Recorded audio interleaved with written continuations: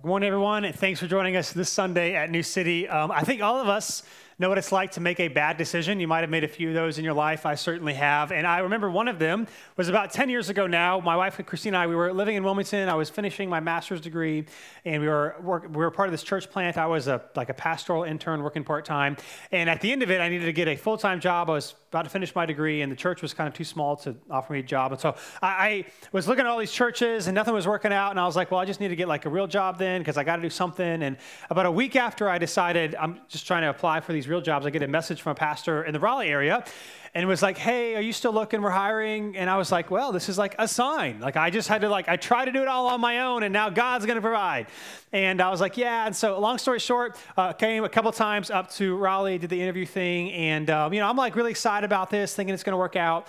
And I come up to Raleigh again a second time. And Christina was like, don't tell them you're going to do it until we go to church on a Sunday. Like, you got to make sure, it looks like, which I'm like, yeah, that sounds really good. But I'm also like, churches are kind of like all the same, like function kind of the same on Sunday mornings. Like it's not that big of a deal. And so I go up another time, we have this interview, and I was, naive to the process, and I felt a little bit pressured. I don't think that was their goal, but I felt it. And basically it was like, all right, we're going to hire you as our assistant pastor at their campus that was right across the street from NC State, helping with college students and doing all these things. And they're like, all right, sign here. And I was like, okay, I guess I'll do it. And they're like, we'll give you $500 a month, and then you got to raise your support for the rest. And I was like, okay, I guess I'll do it. And so I called Christina and told her what happened, and she was like, we haven't even been. And so she was like, this wasn't smart. And I was like, but we can make it work. It's going to be okay. And so a couple weeks later, we go to the church on a Sunday to check it out, and it was awful.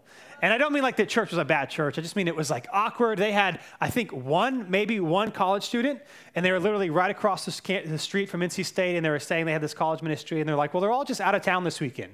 It's like all of them, one of them. It's like, and so it was bad. It was awkward. We drove back to Wilmington. I had to tell them I wasn't going to take the job, and Christina was like, understandably frustrated with this whole thing. But I thought, even though it probably wasn't wise, I was in my excitement. I was like, well, we'll make it work. I'll figure it out. I'll just do it without actually going to see the job before you accept it. It would probably have been the wiser thing to do. And so today, as we continue our study through the book of Genesis, we're going to see one of the most famous stories in the scriptures of people doing what is wise in their own eyes. Now, the question before us as we get into the text this morning is this: how do we know if we trust God?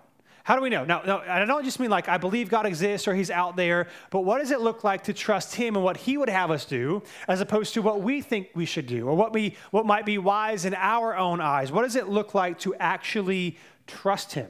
That's what we're going to see this morning. And so if you have a Bible, go ahead and open up to Genesis chapter 3. If not, there's a black one around you. You can read there. Use your phone. And if you don't have a Bible, you can take one of those black ones home. It is our gift to you.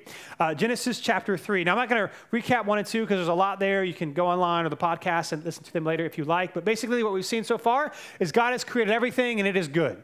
And in Genesis chapter 2, it ends with Adam and Eve. They are naked and they felt no shame. There's completeness. They're in the Garden of Eden where everything is kind of set up for them to succeed. The goal is for them to rule, to reign, to multiply, and kind of expand this Garden of Eden out over the entire world. Things are great at the end of Genesis chapter 2, and then things start to change. So it says this, Genesis chapter 3, starting in verse 1. It says, now the serpent was the most cunning of all the wild animals that the Lord God had made. He said to the woman, did God really say you can't eat from any tree in the garden? Now, next week, we're going to talk more about the snake and how he was understood and what was going on. But I just want to mention this. If you're reading this and you're like, this is why the Bible's weird to me, right? Talking snakes. Like, that doesn't happen. And so I just want to say, even in more ancient world, they would have thought the same thing. Like, snakes and animals do not talk. So next week, we're going to look at about more of what's going on there and how they would have understood it. But I just want to say, like, that is a weird question or a legitimate question that we're going to address. And so they would have thought the same thing. Now, I do want to just say this real briefly, however, that we have to remember that you and me, we come to the scripture with different assumptions, ideas, worldviews than the original audience. And so this shapes how we understand what is going on. And so for us, when you hear of a snake, you think creepy, kind of like weird, I don't like it, or unless you like snakes, then maybe you are weird, but it's like whatever. Like, it's just like, it just has feelings of like, icky or whatever, but that's about it. For an ancient world, the ancient worldview, the ancient cultures, there's a lot more emotive meaning behind a snake than just like they're kind of weird and creepy. In fact, one ancient historian puts it this way. They say, throughout the ancient world, the serpent was endowed with divine or semi-divine qualities. It was venerated as an emblem of health, fertility, immorality, occult wisdom, and chaotic evil. And it was often worshipped. The serpent played a significant role in the mythology, the religious symbolism, and the cults of the ancient Near East. Now, you have to remember, too, the Torah, the first 5 books of the Bible, Genesis, Exodus, Leviticus, Numbers, Deuteronomy, began to be composed and written right after the Exodus from Egypt, where Israel was enslaved for 400 years. They've just left Egypt, and in Egypt, snakes were a massive deal. They were a big deal. And so for us, we read snake, we think creepy. For them, they read snake, and they think something bad has to happen because snakes are not good. Now, I want to say this as well. The text also says that the serpent was cunning. Our translation says cunning. Some translations say shrewd, or they say crafty, and it comes across as negative, right? It comes across as negative, especially if you know how this story is going to play out. You're like, well, any qualities that this serpent possesses, well, of course they have to be bad. It's actually in Hebrew. It's the Hebrew word arum, and it's actually a neutral word. It's not negative or positive. It's just about what you do with it that can make the cunningness or the shrewdness or the craftiness negative or positive. For example, in Proverbs, arum is something to be sought after. It is something to be obtained.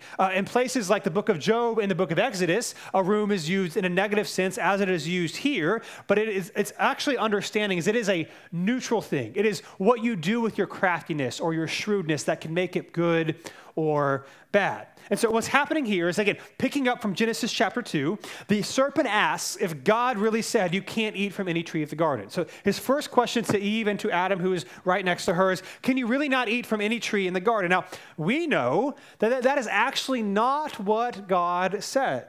God did not say you could not eat from any tree. In fact, it was almost the exact opposite. He said you can eat from everything or any tree except for one, which is the tree of the knowledge of good and evil. And so, of course, the serpent here wants God to appear as harsh or restrictive or oppressive, when it's actually the opposite of Genesis 2, where God has created everything. He has made it good for human flourishing. He said you can eat from any tree but from one. The serpent kind of makes it seem like it's the opposite. And then it says this in verse 2. The woman said to the serpent, we may eat from the trees, from the fruit of the trees in the garden. But about the fruit of the tree in the middle of the garden, God said, you must not touch it or eat it, or you will die. So Eve rightly here corrects the serpent, but it is worth noting that she adds something that God does not add. He did not say you could not touch it, only that you could not eat of it. Now, of course, it probably is wise not to touch something that you're not supposed to eat, but it is just worth pointing out the narrative adds that she adds something that God did not actually say, even though everything else she said was correct. And in fact, you actually see this picked up on in other parts of the Hebrew Bible, the Old Testament, where people say, here's what God told me, but they add something to it a little bit, and oftentimes things go poorly. So the narrative never goes or references again the fact that she said touch it, but it is worth noting that she's right about what God says, but it's not exactly what God said. And so here's the serpent's response. When she says, no, we can eat of any tree but one, again, it says this in verse 4, no, you will certainly not die, the serpent said to the woman. In fact, God knows that when you eat it, your eyes will be opened and you will be like God, knowing good and evil. Now here, the serpent not only contradicts what God says, but he actually presents the fruit of the tree as something worth obtaining for what you will get, and God is only holding it back from you. Now, there's a lot of questions in Genesis, right? One of the things was, why would you trust the serpent over God? Like, God has given you all these things and says, if you eat of this tree, you will die. Then you have one conversation with the serpent, and you're like, okay, I guess I'll eat it. Like, that seems like, why would you actually do that? Now, I think it's helpful to see what's going on here. You could paraphrase, so the serpent could be saying, no, you're not going to die. You also could paraphrase the understanding of what the serpent is saying in Hebrew is not so much he's saying, of course you're not going to die, that God's lying, but rather, don't focus on that, focus on what you will gain. It's like, well, don't, the dying stuff, whatever. You can be like God or like a God. We're going to see this next week. The Hebrew word here is Elohim, and the context is actually pretty ambiguous. Is the serpent talking about God himself, or is the serpent talking about like God's divine counsel or spiritual beings that have a knowledge that Adam and Eve don't have? What seems to be saying here is just like the dying stuff, whatever. Focus on what you can get and don't worry about what might happen negatively. Now, I want to mention this. For a second, I want to talk about the tree of the knowledge of good and evil. So we're going to, just for a few minutes, we're all going to be Bible nerds, and it's going to be amazing, okay? This is confusing, right? Tree of the knowledge of good and evil, why would this be a bad thing? Like, why would it be bad for Adam and Eve to have wisdom, or to have knowledge?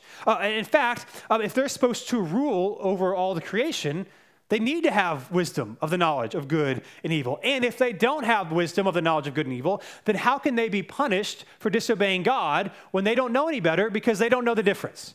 Right? These are some questions that you might have reading the text. Even the light's like, I don't know either, and so it's flashing. Anyone see this? Me? No one sees that? Okay, good. Good. No, here's what I want to mention. Sometimes in our English translations, we can kind of miss kind of the full meaning of these words. So good and evil from Hebrew, and this is where we're going to get nerdy and it's going to be amazing, okay? Good and evil from Hebrew, it's the Hebrew words tov and ra. Now, the problem is that the word evil in English is typically narrowly connected to just moral evil. When we hear the word evil, we're thinking morality. But the word ra in Hebrew is actually more broad than just moral evil. In fact, the word good, but we translate the word tov as good in English. This is a good translation, or it's a good understanding, because the word good, even in English, is more broad. It can be morally good, but it can also mean just like pleasant or enjoyable. Like, that was a good sandwich, right? It's like the sandwich is not morally or cosmically right or wrong. It's just like you prefer it, right? Or that was a good game, or that was a good experience. It can mean just pleasurable or beneficial. It's not just talking about morality. Well, in Hebrew, ra is the same thing. It is also a broad statement. It does include a moral sense of right and wrong, but it also means unpleasant or harmful or unpreferable. One biblical scholar, Tim Mackey, argues that evil loads too much cosmic meaning or moral meaning into what's actually going on here. And him and many others would say that it's better to understand it not as the tree of the knowledge of good and evil, but the tree of the knowledge of good and bad.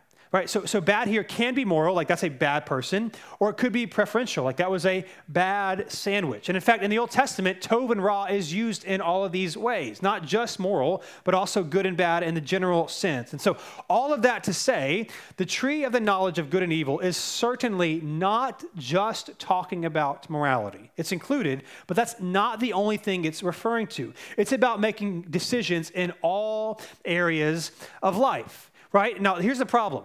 If somebody is not wise enough or is not mature enough to handle the authority and the ability to make decisions, and they're given the ability to make a bunch of decisions, well, they're going to make a lot of poor decisions. Right? When I was making the decision to take this job and not take it, and not even going to the church, I was lacking tov and ra in that instance. In fact, this is how it is used throughout the Hebrew Bible. So tov and ra, knowing tov and ra happens 4 times in the Old Testament. One is in Genesis chapter 3. The next one is in Deuteronomy chapter 1. And it says this, your children, your sons, who today don't yet know good and evil, will enter there. It's talking about the Israelites entering into the promised land, and the children who don't yet know good or evil or good and bad, they don't have it yet, but one day they're going to mature and they're going to grow older, and they're the ones who are going to enter it. In fact, the other 2 areas in the Old Testament refers to children who do not yet have the knowledge of tov and ra, or someone who is acting like a child who wants tov and ra. Again, the problem, if one is not wise enough to make the right decisions, if they're not mature enough and they start making decisions, things will go bad. In all of 4 instances in the Old Testament, the tov and ra is talking about a mature adult human who has the discernment, who actually knows the difference between good and bad, and yet need to learn how to wield it or use it rightly. Now, I want to say this too. The scriptures, as we say, it is not helpful to read the scriptures as like a reference book where like each verse kind of stands on its own. It is wisdom or meditation literature that you read and reread, and it helps you make connections that you might have missed if you only read it one time. And this is happening all over the place in the first couple of chapters of Genesis. Now, the question then becomes this. What does it mean to have these first humans in the garden who have been given great responsibility to rule and to multiply and to reign over the earth. And yet here they're depicted, at least in a psychological sense, not necessarily a physical sense, but in a psychological sense, as children who are yet to mature. Right? Having that understanding means that Adam and Eve here are depicted here in their moral infancy. It's not that they don't know anything, if they don't know any between the right and wrong in any circumstance. It's that they have a lot of maturing and learning to do. Now, here's the problem, okay? If Adam and Eve, and of course their descendants, are to rule the world, then of course they are going to have wisdom, right? They have to have it, otherwise how are they going to do this? Which means this tree does not represent whether or not they are going to gain the knowledge of Tov and Ra. That's not what this tree is about, because again, they have to have it. Rather, it's about how are they going to go about obtaining it. How are they going to go about obtaining it? Are they going to take it for themselves in their timing because it is good in their eyes, or will they allow in God in his own time to give them the knowledge of Tov and Ra? Now, I want to say this. You might be like, how do you get all of that from these couple of verses? Let me just say this. To be clear, this is not explicitly stated in the text. It doesn't say this explicitly. However, it is heavily implied, especially if you read and reread, for example, how Tov and Ra is always used. It is something worth obtaining that will be given to you, but you have to wait until you get it. Right? In every case in the Old Testament, again, the knowledge of Tov and Ra describes children who are going to mature, but they're not mature yet. And so God tells Adam and Eve not to take it from them for themselves with the assumption that it is God who will be the one who will make them wise, which again has to happen if they're going to rule the world. They have to have this knowledge. One biblical scholar puts it this way then with this understanding, rather than putting the tree there simply to test Adam and Eve, because I think that's kind of maybe like the traditional understanding of like God's just trying to test them. When you read the text, that doesn't seem to be the primary reason it's there. Rather than God's putting the tree there simply to test Adam and Eve, it is in more keeping with his character to understand that there would have been use for it in the future. When the time was right, the first couple would be able to eat from it. It's not this bad tree from all times that it's when you're ready, you can take it, but you are not ready yet. And so the question then becomes for Adam and Eve and for us who are reading the text is this: who will we trust? Who are we going to trust? Are we going to trust ourselves and our timing and what we want? Or are we going to trust the God who created us and loves us and wants good for us and knows things that we do not yet know, right? What is at stake here is not God withholding from or trying to trick Adam and Eve. Rather, it is an invitation to trust him. And based on all he has done so far, right, they have good reason to trust him, right? He's created everything. He's made it good. They're going to be successful. They love each other. There's no shame. They're walking with God. They have close relationship with him. Everything they have no reason not to trust him. Now, you might wonder, so why don't they? And if God has done everything, why would they even be tempted not to trust them? I kind of mentioned this last week, but it would be worth mentioning again. It kind of reminds me of kids, right? You've been a child at some point, and of course, if you have a kid or you've had kids, you know this as well. Like kids, they have no idea how much their parents actually do for them.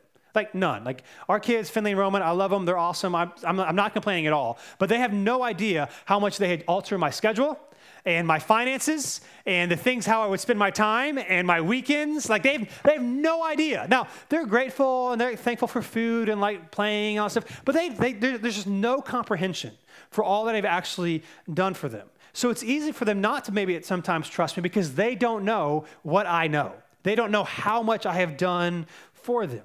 So Adam and Eve are in this same spot. Are they going to trust this God who loves them, or are they going to trust what they think he is withholding from them? Who are they going to trust? Themselves, the serpent in themselves, or the Lord? And so here's what happens. Verse 4. Again, the serpent says this: "No, you will certainly not die," the serpent said to the woman. "In fact, God knows that when you eat it, your eyes will be opened and you will be like God, knowing good and evil." And who doesn't want to be like God? Like who doesn't want to know stuff? Of course you do. Verse 6. "The woman saw that the tree was good for food and delightful to look at, and that it was desirable for obtaining wisdom. So she took some of its fruit and ate it. She also gave some to her husband who was with her, and he ate it. Then the eyes of both of them were opened, and they knew they were naked. So they sewed fig leaves together and made coverings for themselves."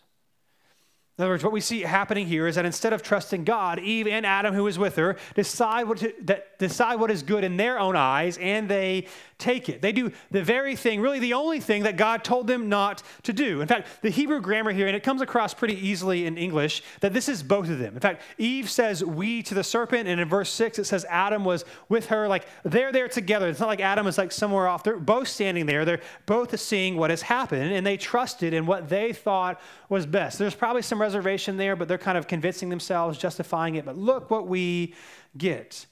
So they take from it, and it doesn't do what they thought. Immediately, they notice that they are naked. They cover themselves, which again is implying a sense of shame here, that something is wrong. And instead of bringing life and vitality, this tree has brought shame and worry.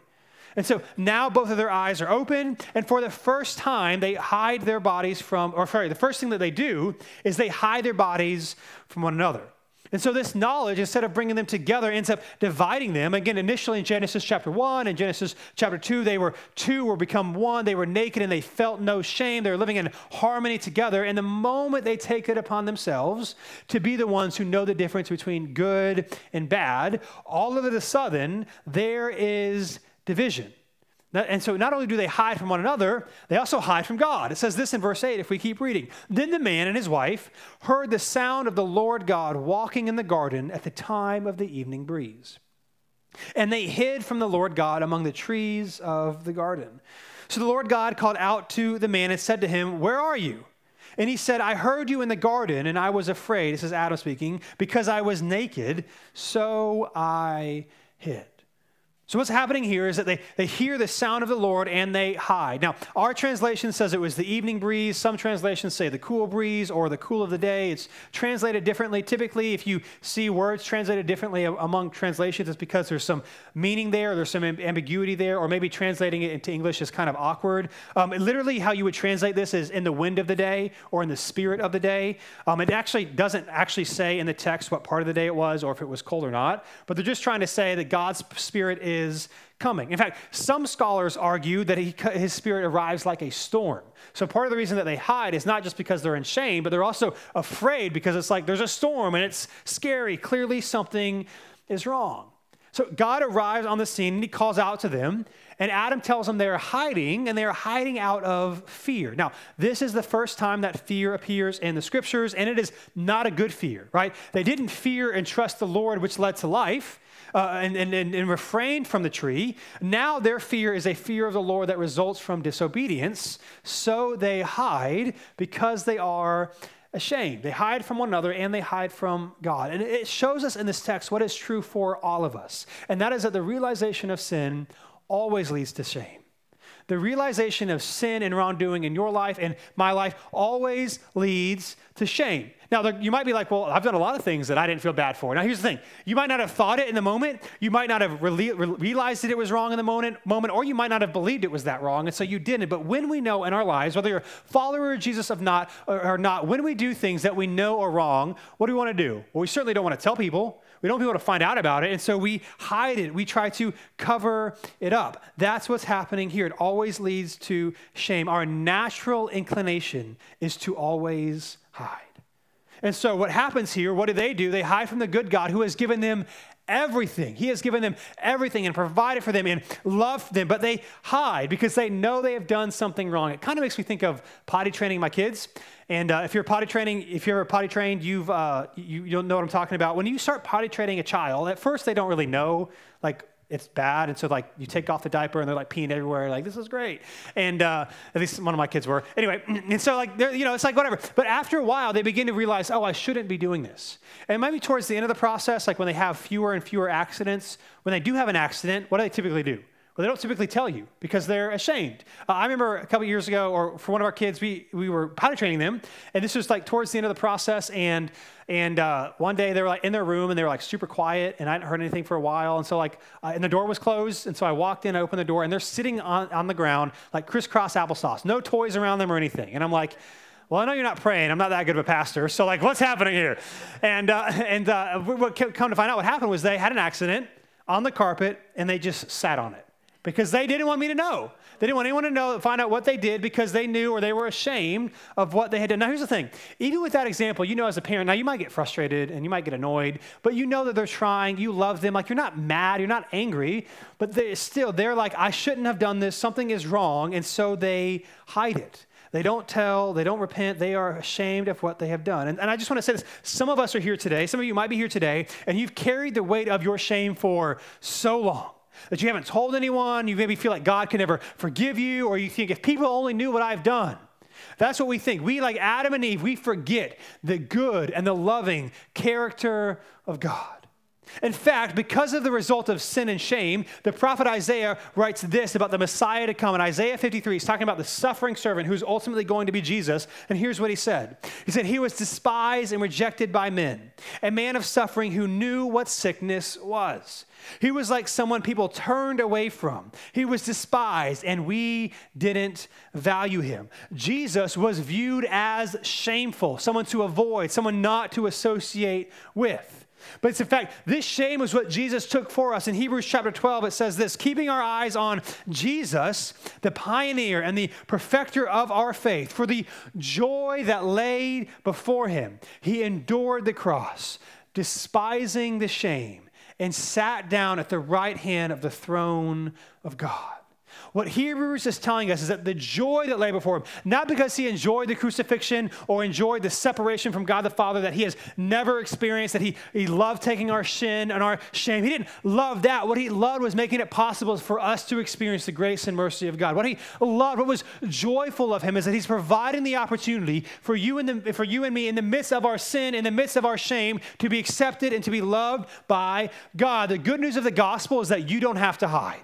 The good news of the gospel is that you don't have to pretend you have it all together because Jesus has it all together on your behalf. One of the things we say often here at New City Church is that because of Jesus, if those of us who are followers of Jesus, you have nothing to prove and you have no one to impress. You have nothing to prove because Jesus proved it on the cross in his perfect life, death, and burial and resurrection. And you have no one to impress because if you are in Christ, God looks at you the same way he looks at Jesus, which is blameless and righteous and holy and pure and worthy of inheritance. That he takes our shame, or to put it this way, the realization of shame or of sin doesn't have to end with shame. It might start that, you might feel it, but it does not have to end there. It does not have to stay with you.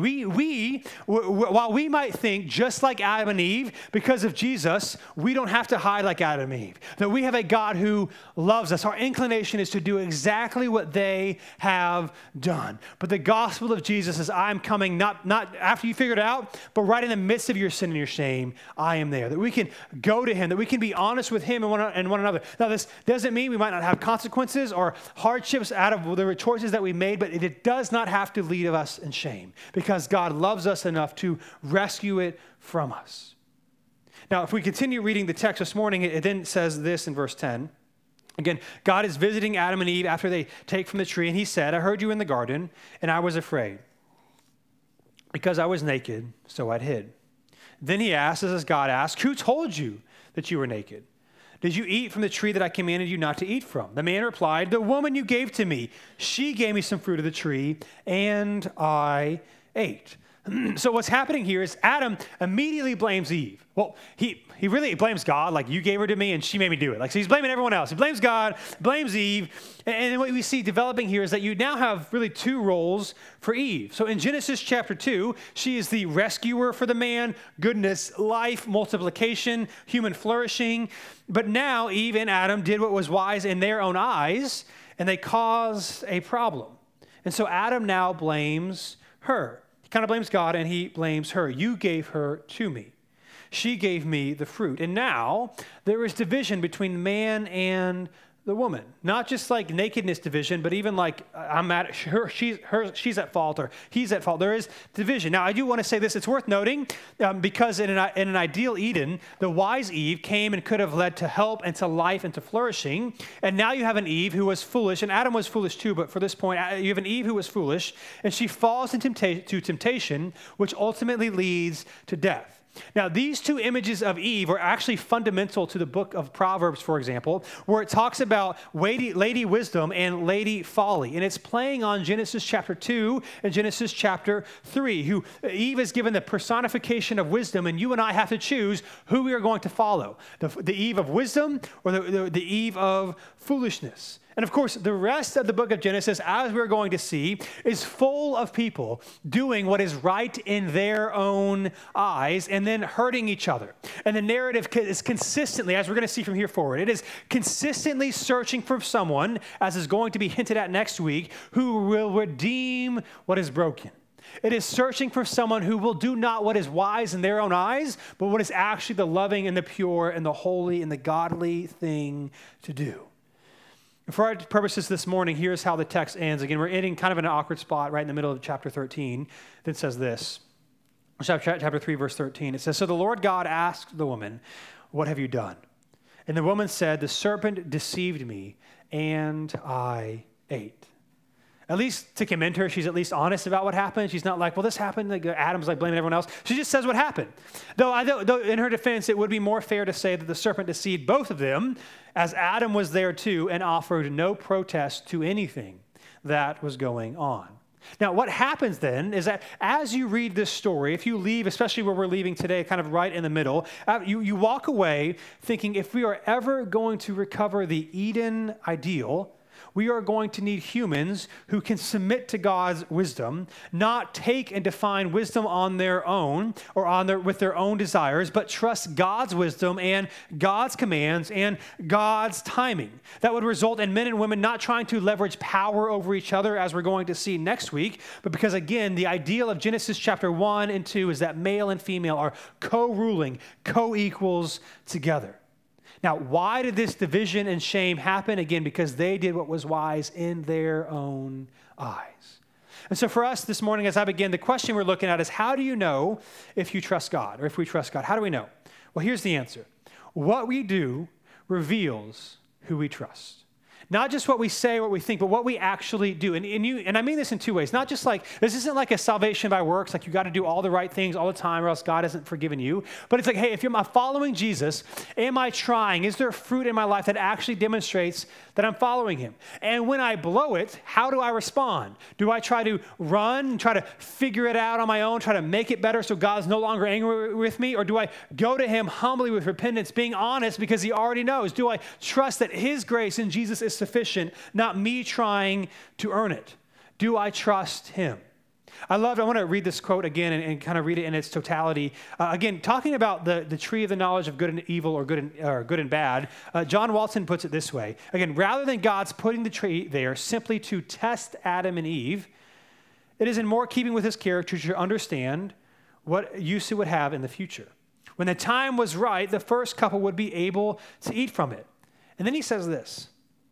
One can compare this to the temptation of Christ. When Satan offered him all the kingdoms of the world, that Jesus would bow down to him. If you're familiar, after the 40 days of prayer and fasting, Jesus has this temptation with Satan before he goes on and does his earthly ministry. And Satan's basically like, if you bow down to me, all this could be yours. So he says this, there is nothing wrong with Christ ruling all the kingdoms of the world. In fact, it was his destiny, right? That's what has to happen. The temptation involved bypassing appropriate process and timing, seizing them through deviant means. It's not that Jesus wasn't ready for it when he was tempted, but there was things he had to do before he took over the rule and took over the principalities of evil and darkness and has all the earth submitting to him. It was not time for it yet. Right? Who Jesus is and what he has done is that he trusted when we didn't.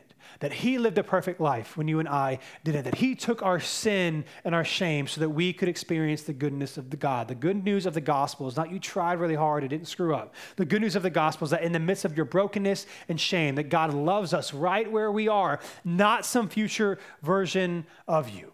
Again, what we do reveals who we trust. Am I going to follow him and his righteousness? And when I blow it, am I going to be honest about my need for him? Or am I going to assume it's all on me, that I got to try harder, that I got to do better? And then one day, if God's in a good mood and I do enough good stuff, then he redeems me. The good news of the gospel is that Jesus has come to do for us what we could not do for ourselves, and is inviting us in today in the midst of our sin and our shame, not some future better version of us.